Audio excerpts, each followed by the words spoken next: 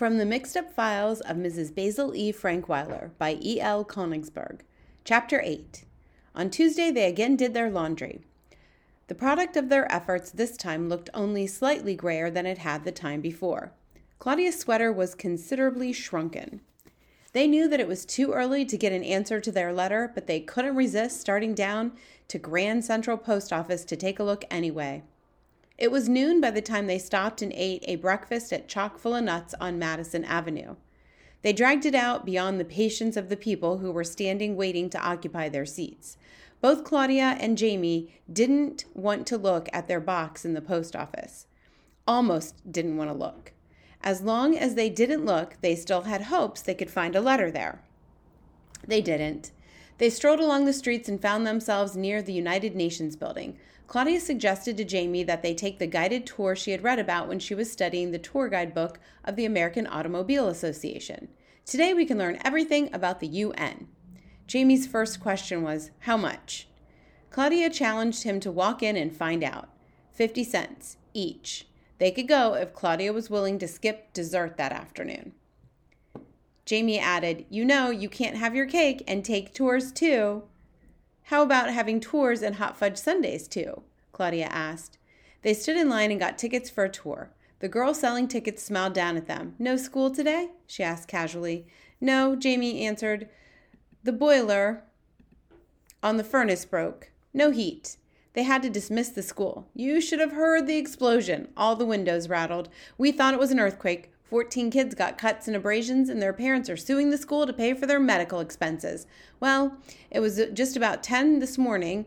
We had just finished our spelling lesson when the man behind Jamie, who was dressed in a derby hat and who looked more as if he belonged in the UN than visiting it, said, I say, what's holding up this line? I repeat, what is holding up this line? The girl gave Jamie the 2 tickets. As she did so, the man in the derby hat was already pushing his money onto the counter. The girl looked after Jamie and Claudia as they were leaving and said, where is... She couldn't finish her question. The man in the derby hat was scolding the girl. No wonder it takes the UN forever to get something done. I've never seen a line move more slowly. He only looked as if he belonged. He certainly didn't act it. The girl blushed as she gave the man his ticket. I hope you enjoy your tour, sir. She acted as if she belonged. Jamie and Claudia sat with other ticket holders waiting for their numbers to be called. Claudia spoke softly to Jamie. You sure are a fast thinker. Where did you cook up that story about the furnace? I've had it ready and waiting ever since we left home. First chance I've had to use it, he answered. I thought of everything, Claudia said. That's okay. You're quite a kid. Thanks, Jamie smiled. The guide who was calling the numbers finally said, will the people holding tickets number 106 to 121 please go to the double doors on the wall opposite this desk? There your guide will begin your tour. Jamie and Claudia went. Their guide was an Indian girl who wore a sari and whose long hair was bound in a single braid that hung down her back to well below her waist. With one hand she lifted the folds of her sari. Her walk was flavored by her costume. Her steps were short and light, and there appeared to be great movement around her knees.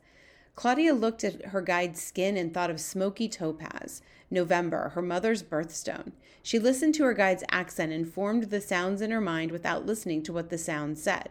Thus, when the tour was finished, Claudia was no expert on the United Nations, but she discovered something. Saris are a way of being different. She could do 2 things, she decided. When she was grown, she could stay the way she was and move to some place like India where no one dressed as she did, or she could dress like someone else, the Indian guide even, and still live in an ordinary place like Greenwich. How did you like those earphones where you can tune in almost to any language at all? Jamie asked his sister. Pretty keen, huh? Claudia seemed to have a faraway look in her eye. Yes, she answered. It sounded like, yes. Jamie inspected Claudia closely. She was holding one arm crooked and the other pressed against her stomach. Her steps seemed shorter than usual and lighter than usual, and there appeared to be great movement around her knees. What's the matter with you? He asked. You got stomach cramps or something? Claudia lowered her eyes to him and said, Jamie, you know, you could go clear around the world and still come home wondering if the tuna fish sandwiches at Chock-full of Nuts cost 35 cents. Is that what gave you stomach cramps? He asked.